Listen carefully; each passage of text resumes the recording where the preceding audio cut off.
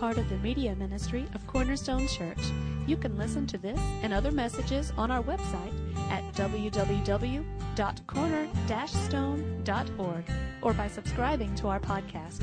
Today's teaching is by Pastor Daryl Ruiz.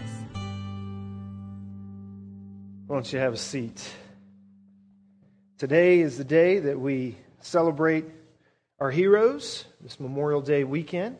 And when I was a kid, I had many heroes, but as a young child, none more than Mighty Mouse. I think he was the coolest cartoon ever. Mighty Mouse. I had a Mighty Mouse sweatshirt that I tried to wear everywhere, I think. Mighty Mouse was the man. As I got a little older, though, Mighty Mouse took a back seat to G.I. Joe. Every day I'd get home from school and I'd get a snack and I'd go sit in front of the TV before anybody else got home and I would watch G.I. Joe. G.I. Joe was the man. But even then, as I got a little older, heroes changed, don't they, for us? Heroes changed a little bit. I traded in the cartoon heroes for my sports heroes. Chicago Bears, mid-'80s, Jim McMahon. You can ask my brother, Jim McMahon was the man. I was Jim McMahon as far as I was concerned. Jim McMahon had number 9, I had number 9. Jim McMahon wore a headband, the funky QB right here. I wore the headband.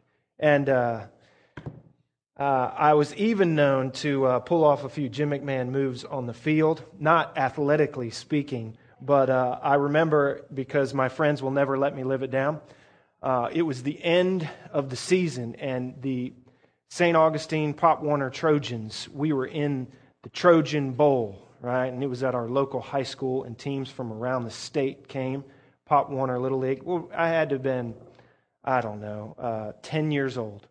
And Jim McMahon on the field, number 9, headband and all. I remember being in the Brumley Stadium, the stadium I'd later play in high school, and to a house packed with probably 30 people to watch our Little League championship of the world. And we were at about the 10-yard line, and the crowd was roaring, at least in my ears. And I got up to the line, and I decided to quiet this roaring crowd, like Jim McMahon would have, in a large NFL game. No joke. I got up to the line, and I looked to the right, I looked to the left, and I waved everyone down.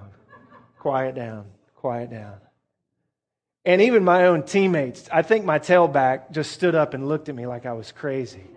Right? Quiet down. I still hear about that to this day.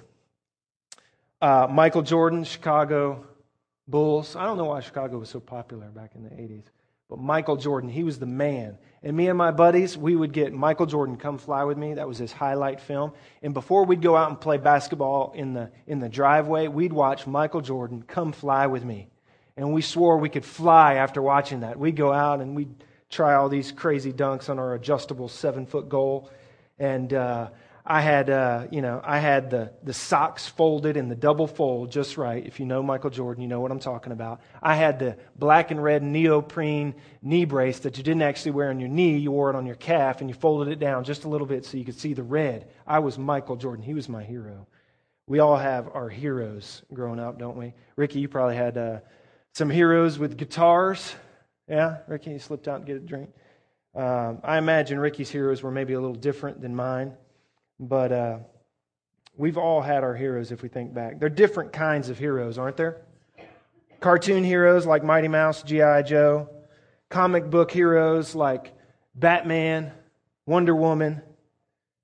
Everyday heroes like firemen, policemen, EMT workers. And certainly the soldier who's willing to stand a post here or abroad and fight back evil. They're heroes, aren't they? Webster defines a hero like this. It's a person noted for feats of courage. One who has risked or sacrificed his or her life. That's a hero. This past week we were near Washington, D.C. and decided to take the opportunity to see some of the sites and memorials. If you've never been to D.C. and the memorials there. This was my first time. I recommend it. If you've never been to the Arlington National Cemetery, I recommend it. And take your kids. The weight of the sacrifice made is, frankly, a little bit overwhelming. Honor is not a word that we use much in our day, and it's certainly not a character trait that we highly esteem anymore. But you leave a place like Arlington National Memorial Cemetery feeling so impressed that we, at least in that one place in our nation, have gotten it right. If you've been there, you know what I'm talking about. They keep this thing manicured like no other place in D.C. that I saw. D.C., you would think, being what it is in our government, would just be spotless. It's not. In a lot of places, we got lost in a few places, it's a dump.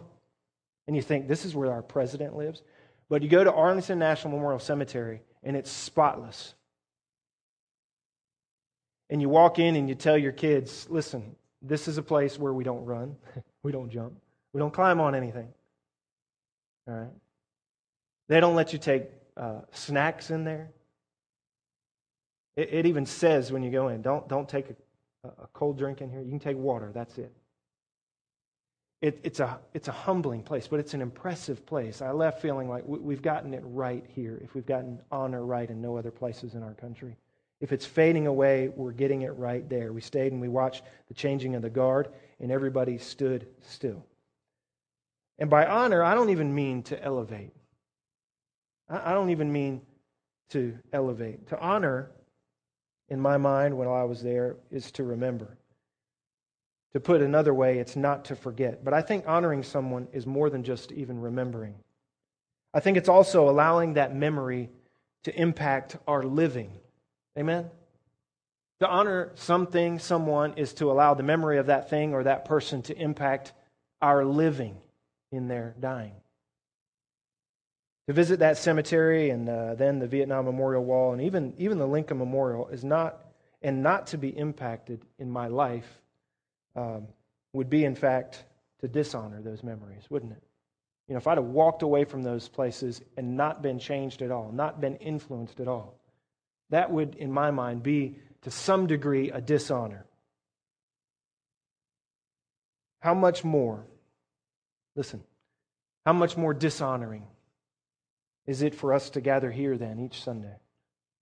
To remember the freedom that Christ has won by His sacrifice and not let it fully impact our living when we depart.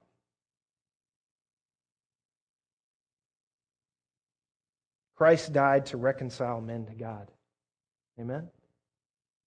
And His last words to His disciples were this: all authority in heaven and on earth has been granted to me. You get the idea that it has been granted to Him because of His willingness to humble Himself even to the point of death. He earned the right, is the point, I think, of the author. All authority in heaven and on earth has been granted to me. Therefore, because of that, here are your marching orders. Go, make disciples of all nations. Teach them to obey all that I've taught you. And I'll be with you even to the end of this age, even to the end of this season of eternity. I'm with you. Go. It's the soldiers' marching orders. How might we honor Christ with our living? It's a good question for today, Memorial Day. How might we honor Christ with our living? Here it is. Not only are you to be a disciple, but Scripture would have us, Christ would have us, your Savior would have us make disciples. And what if you think about it, could be more honoring? For those who follow Him, to honor Him by making more followers. Disciples, very simply, are followers. Jesus called the 12 disciples, and they followed Him. When Jesus left, He told them to make their own disciples, their own followers. Now, I hope you didn't miss what I just said. Jesus asked them to make their own disciples, to make their own followers, and then to teach them everything that He had taught them. I noticed something about Jesus' words this week that I never really noticed before. Maybe it's a small thing, maybe it's nothing. I don't think so. He didn't say, make more disciples of me specifically, did he? He said, go and make disciples and teach them everything that I've taught you. Simply told them to make their own disciples. Are you catching a difference here? I think there is one. And it may teach us something about process. Here's the point. You have disciples to make. You have disciples to make. And here's the even clearer. They should be following you. And if you want to add a little caveat because you think I'm going off the path here, at the very least they should be following the Christ in you. But Jesus said, make disciples. You go, make disciples. You get the idea here, if you think about it that way, that we are to go and gather people to follow us, or at least the Christ that is in us. Christ was gone. They weren't to be, first and foremost, followers of Him. They were to be followers of you as you are followers of Him. If I've lost track here, then Paul has lost track as well, because he said, 1 Corinthians 11:1, much the same thing. Follow my example, Paul says, as I follow the example of Christ. Paul said, follow me. We ought to be able to say, follow me. Because I'm following Christ. You can follow me. 2 Timothy chapter 2, Paul's last letter before he left this world, he said this, and the things you have heard from me, Timothy, the things you've heard from me that I've said in the presence of many witnesses, entrust to reliable men, so that they will be able to entrust it to the next generation of reliable men, who will also, he says, be qualified to teach others. There's 4 generations there, folks, in that one sentence. Paul, Timothy, entrust to others who will also be able to teach others. See that? And Paul says, follow me as I follow Christ. Go and make disciples. You and I have our own disciples to make.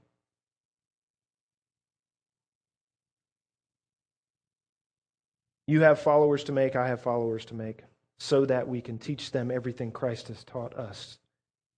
A couple tough questions for you. Do you honor Christ and the memory of His sacrifice for your freedom in that way? Who follows you? Put another way. Who follows you to Christ? Anyone? Kimberly and I were with some friends, some other church planners in Virginia on the tail end of our trip this past week.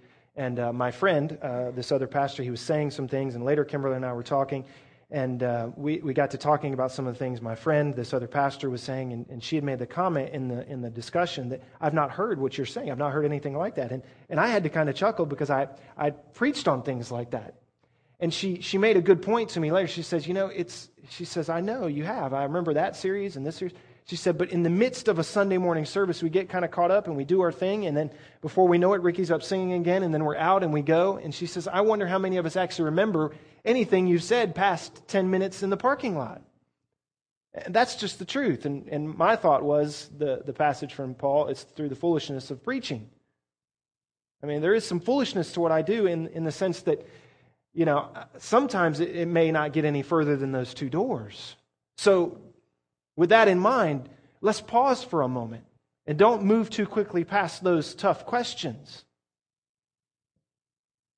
Are you honoring Christ, the memory of His sacrifice for your freedom? Are you honoring Him in that way? Are you honoring Him by the living out of His order to go and make more disciples? Who is following you to Christ? And maybe you use that blank space in the bulletin here that we provide so kindly for you. If you can think of any, put some names down. Of men or women who have in the past been able to follow you towards Christ, or even currently are able to follow you towards Christ.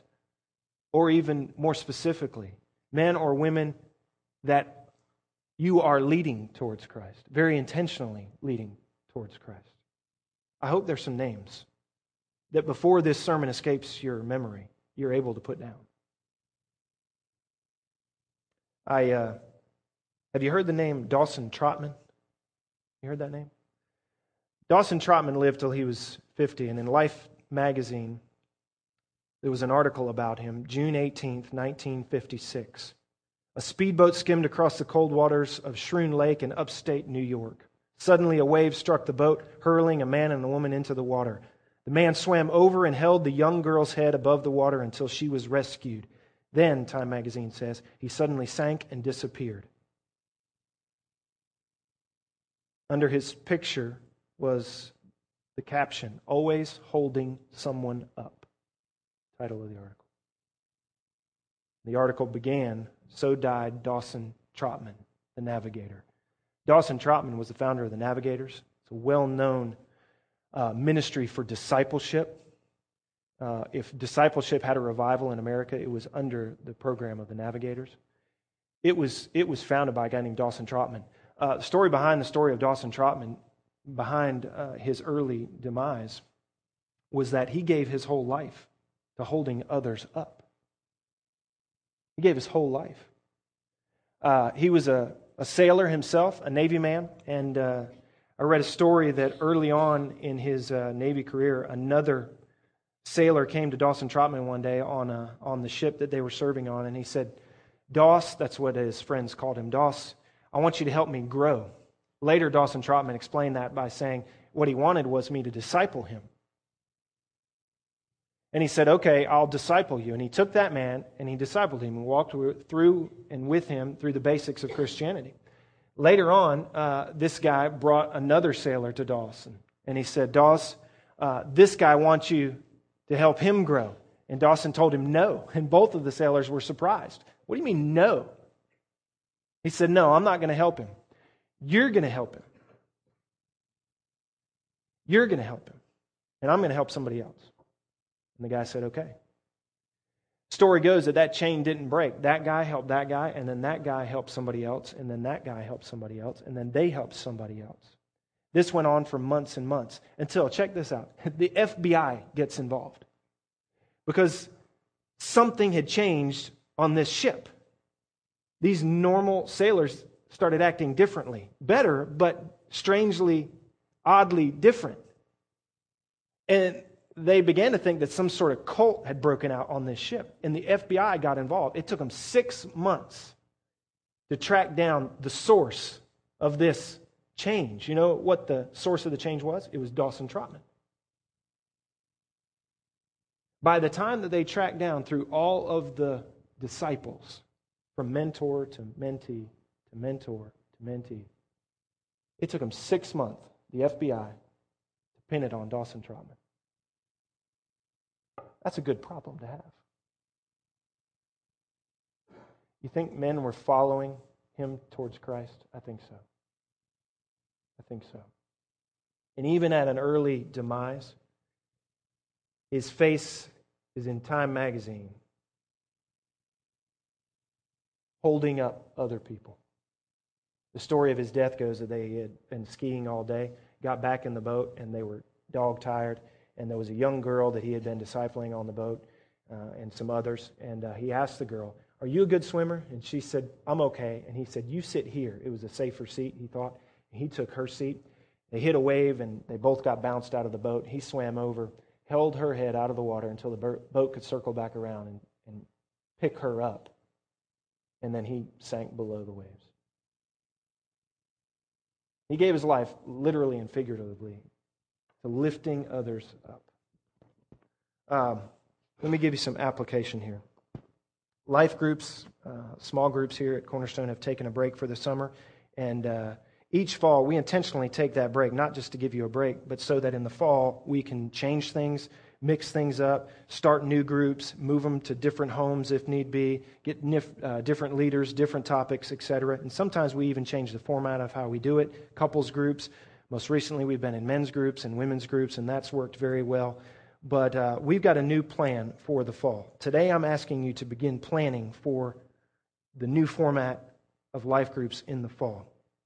Today, in fact, I'm asking you to begin planning for your own small group. I'm asking that each family start their own small group made up of folks not from Cornerstone. Who do you know that needs to be following Christ that you can walk with? Pretty easy question. Who do you know that needs to be following Christ that you can walk with? Friends? Any neighbors? Any coworkers? How about extended family?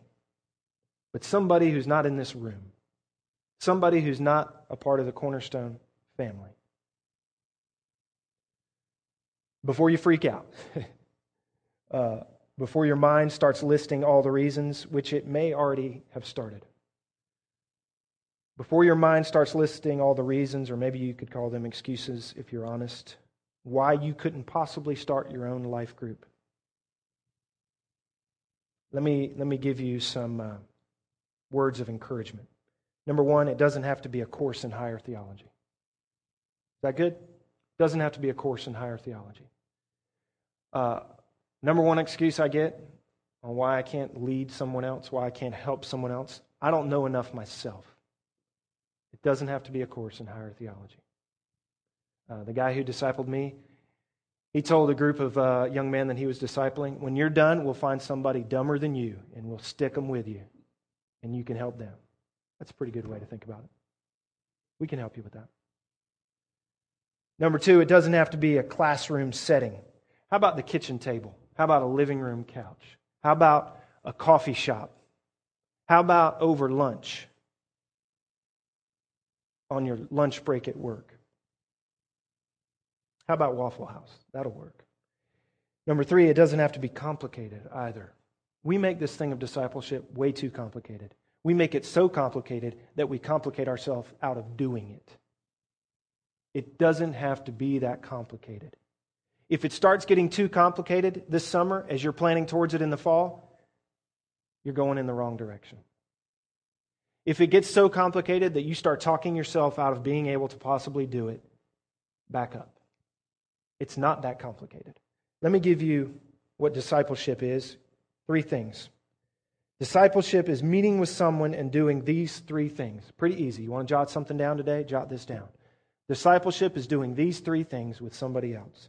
Sharing your life, sharing the word, and sharing in prayer. Can you do that? I think you can.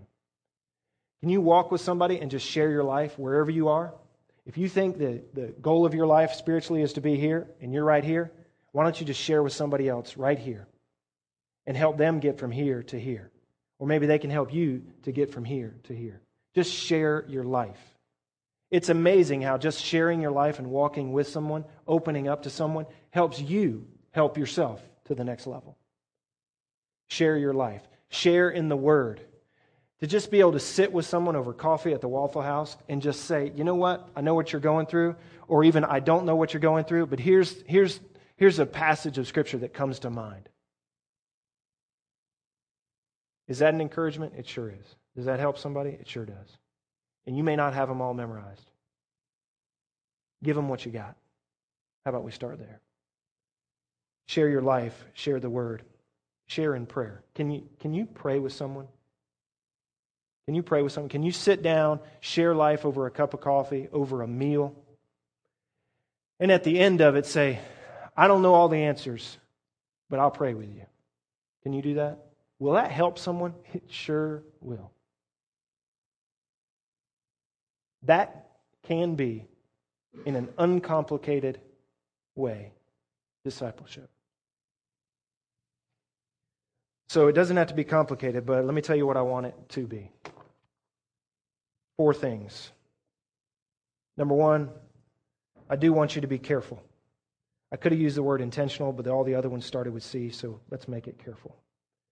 That means I want you to pray it through, and I want you to plan it out. Pray it through. You got the rest of the summer. You're just starting the summer. This is a challenge for the fall. Start asking God, who? When? How? What are we going to do? What are we going to talk about? Start asking God. And then start planning it out as He's giving you ideas, answers. Be careful about this thing. You've got all summer. Pray it through and plan it out. Number 2, I want you to be consistent. Discipleship is not a one-time deal. If discipleship is following, that takes time. Make a commitment yourself and ask whoever else you get involved with to make like a 6 or 8 week commitment. Okay?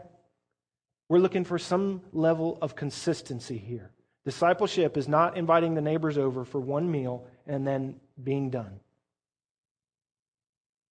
I'm asking for some level of consistency here. Number 3, be creative. Be creative. It can be over dinner. It can be a cookout once a week in your neighborhood. It could be over your lunch break at the office. It could be over coffee. It could be on long walks with 3 other ladies. Be creative. Number 4, I also want it to be centered on Christ. Find a way to make Christ known to the people you're walking with. It's one thing to do life with people. It's another thing to do life with people pointing them towards Christ. Amen? Not real complicated. Finally, if you commit, if you get past the excuses that are rattling through your head right now, if you commit, I'll help. I'll help. And we've got all summer to help you.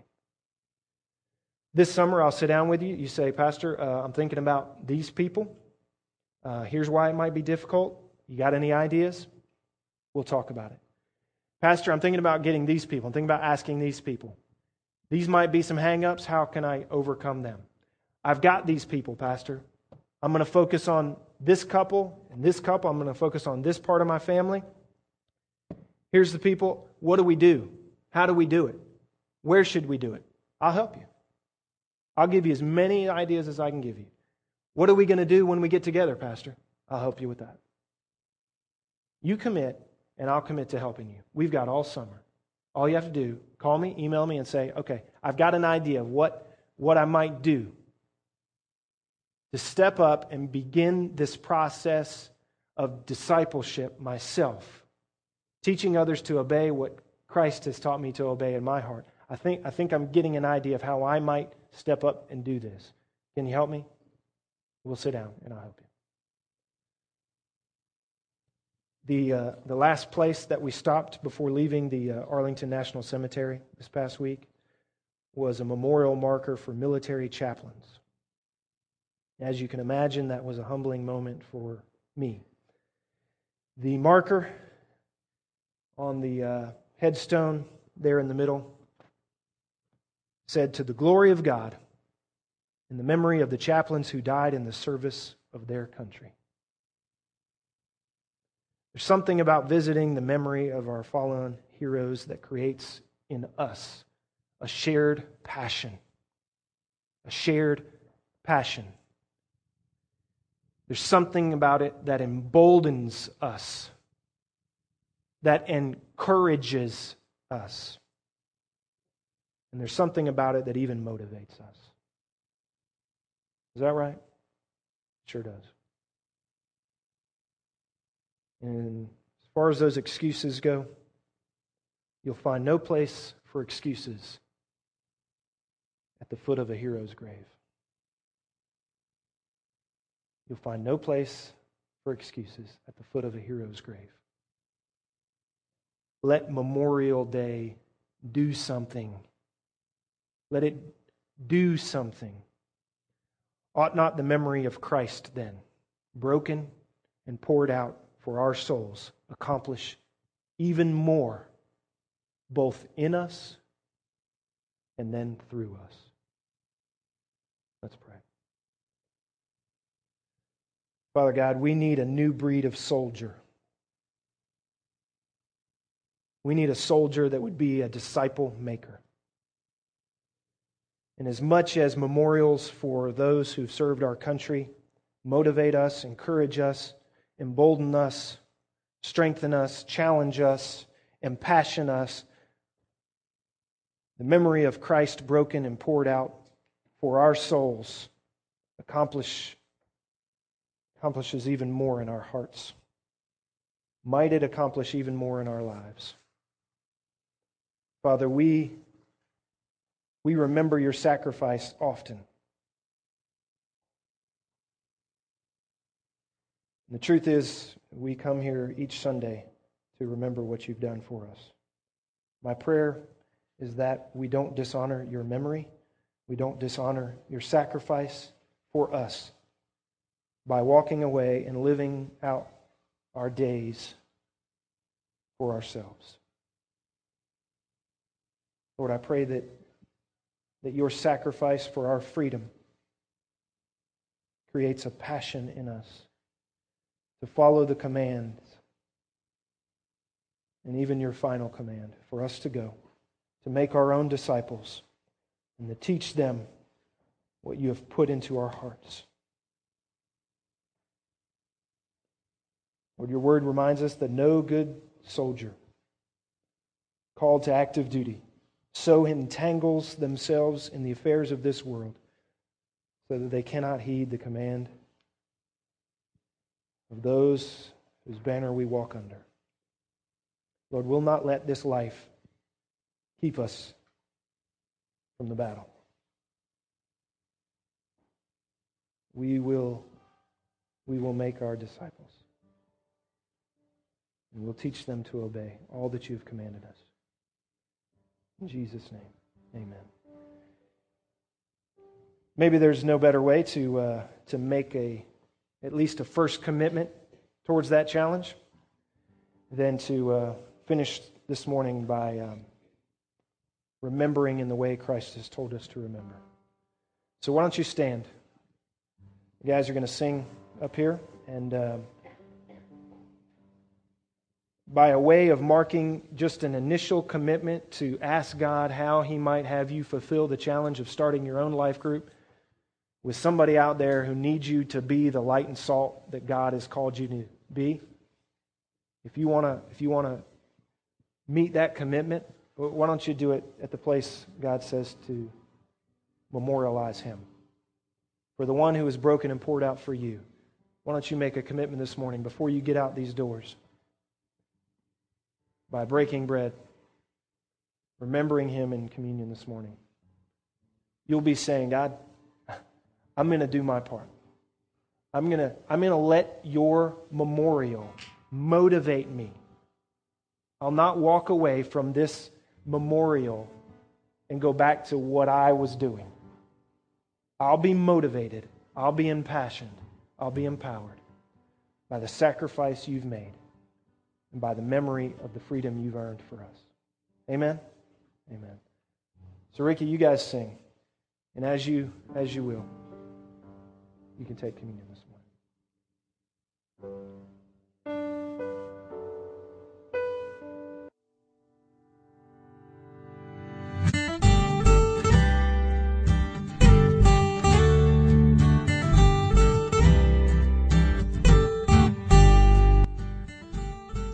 Thank you for listening today. We hope this message was a blessing to you. To learn more about our church or our media ministry, you can visit us online at www.corner-stone.org or find us on Facebook.